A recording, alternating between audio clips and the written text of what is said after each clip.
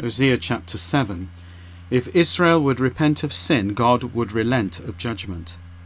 Whenever I want to restore the fortunes of my people, whenever I want to heal Israel, the sin of Ephraim is revealed, and evil deeds of Samaria are exposed. For they do what is wrong. Thieves break into houses, and gangs rob people out in the streets. They do not realize that I remember all their wicked deeds. Their evil deeds have now surrounded them. Their sinful deeds are always before me. Political intrigue and conspiracy in the palace. The royal advisers delight the king with their evil schemes. The princes make glad with their lies. They are all like bakers.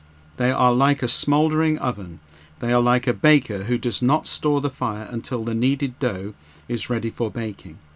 At the celebration of their king, his princes become inflamed with wine. They conspire with the evildoers. They approach him, all the while plotting against him.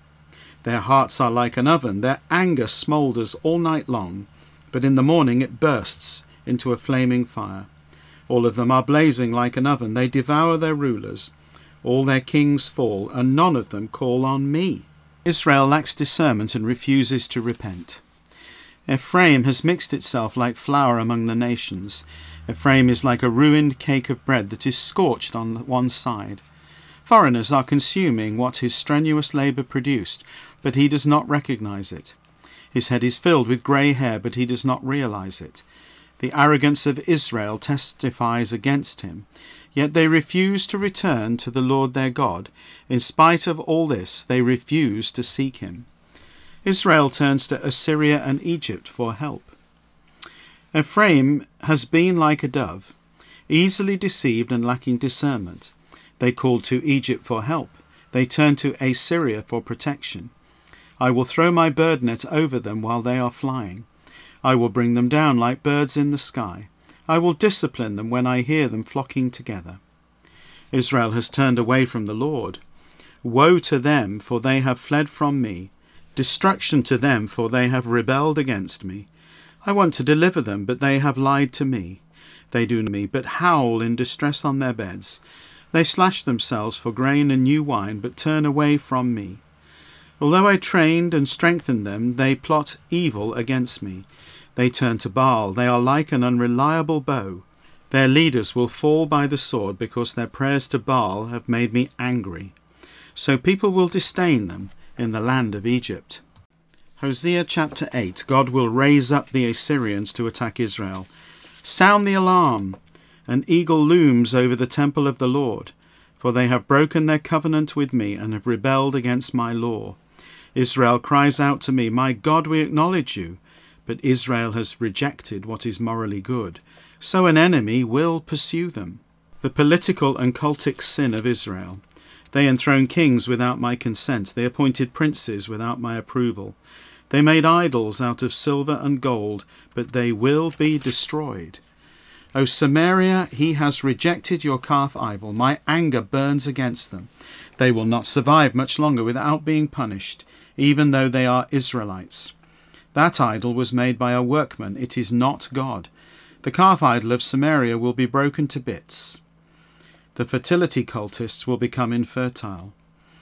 They will sow the wind, and so they will reap the whirlwind. The stalk does not have any standing grain. It will not produce any flour.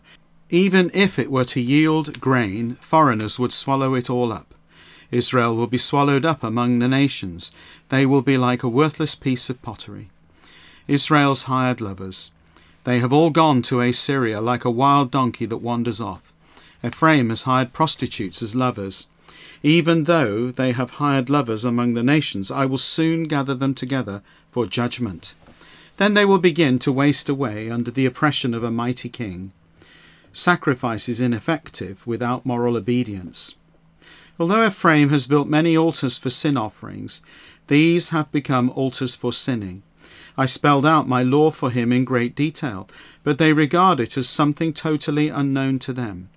They offer up sacrificial gifts to me and eat the meat, but the Lord does not accept their sacrifices. Soon he will remember their wrongdoing. He will punish their sins, and they will return to Egypt. Israel has forgotten his Maker and built royal palaces, and Judah has built many fortified cities. But I will send fire on their cities. It will consume their royal citadels. Hosea chapter 9. Fertility cult festivals have intoxicated Israel.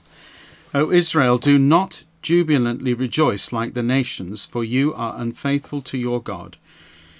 You love to receive a prostitute's wages on all the floors where you thresh your grain. Threshing floors and wine vats will not feed the people, and new wine only deceives them. Assyrian exile will reverse the Egyptian exodus. They will not remain in the Lord's land. Ephraim will return to Egypt. They will eat ritually unclean food in Assyria. They will not pour out drink offerings of wine to the Lord. They will not please him with their sacrifices.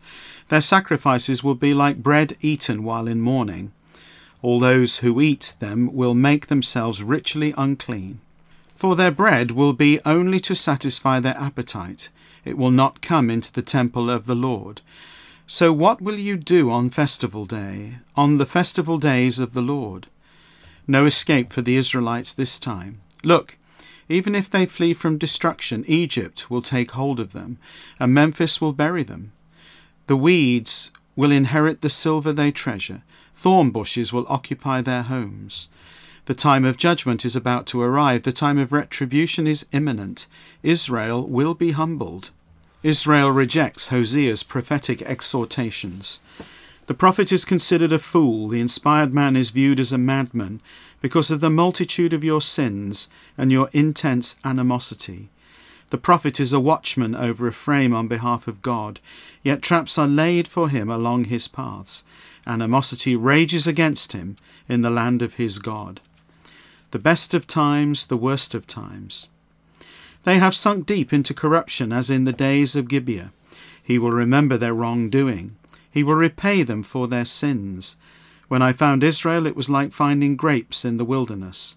I viewed your ancestors like an early fig on a fig tree in its first season.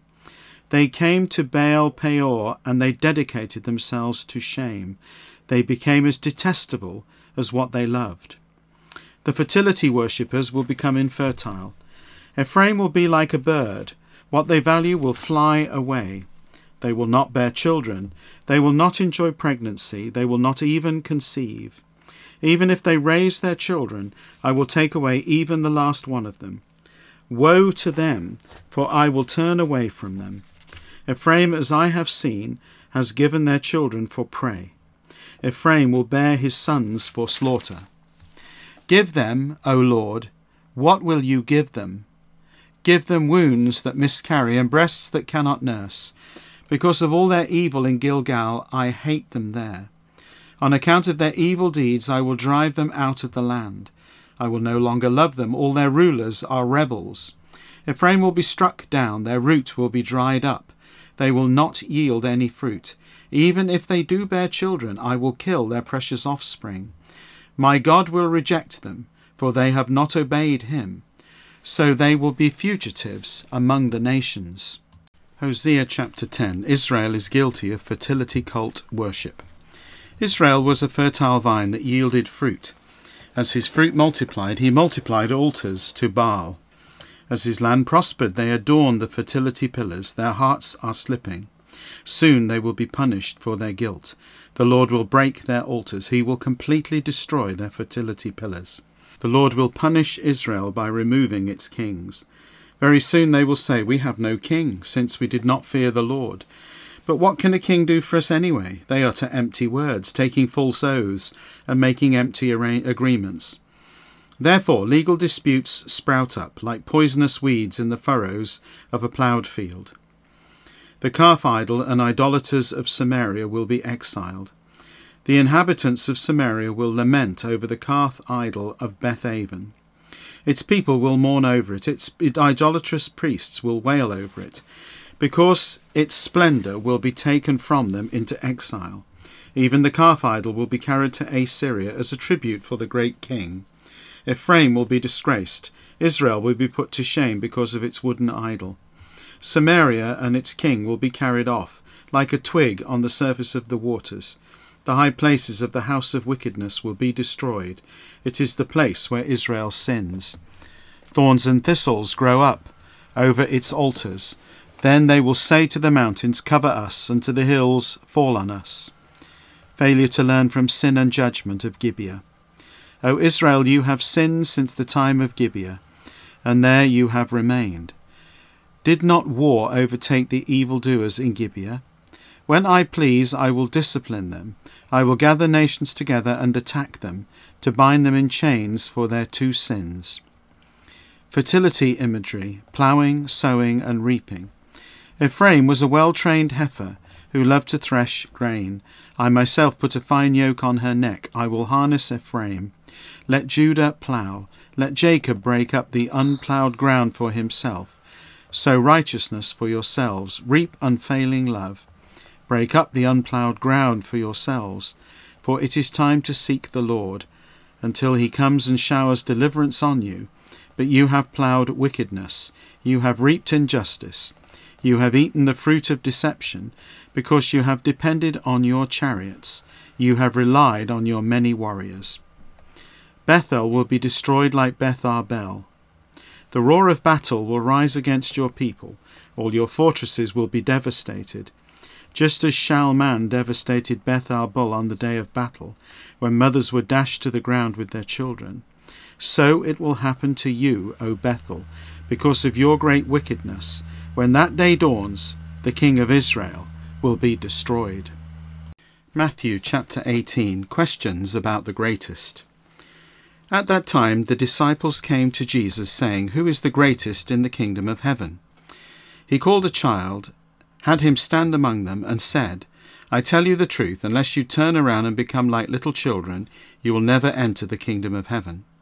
Whoever then humbles himself like this little child is the greatest in the kingdom of heaven. And whoever welcomes a child like this in my name welcomes me.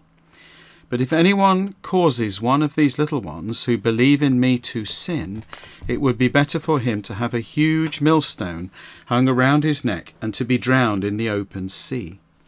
Woe to the world because of stumbling blocks. It is necessary that stumbling blocks come, but woe to the person through whom they come. If your hand or your foot causes you to sin, cut it off and throw it away. It is better for you to enter life crippled or lame than to have 2 hands or 2 feet and be thrown into eternal fire. And if your eye causes you to sin, tear it out and throw it away. It is better for you to enter into life with 1 eye than to have 2 eyes and be thrown into a fiery hell. The parable of the lost sheep. See that you do not disdain one of these little ones, for I tell you that the angels in heaven always see the face of my Father in heaven. What do you think? If someone owns 100 sheep and one of them goes astray, will he not leave the 99 on the mountains and go and look for the one that is astray? And if he finds it, I tell you the truth, he will rejoice more over it than the 99 that did not go astray. In the same way your Father in heaven is not willing that one of these little ones be lost. Restoring Christian relationships. If your brother sins, go and show him his fault when the 2 of you are alone. If he listens to you, you have regained your brother. But if he does not listen, take 1 or 2 others with you, so that at the testimony of 2 or 3 witnesses every matter may be established. If he refuses to listen to them, tell it to the church. If he refuses to listen to the church, treat him like a Gentile or a tax collector.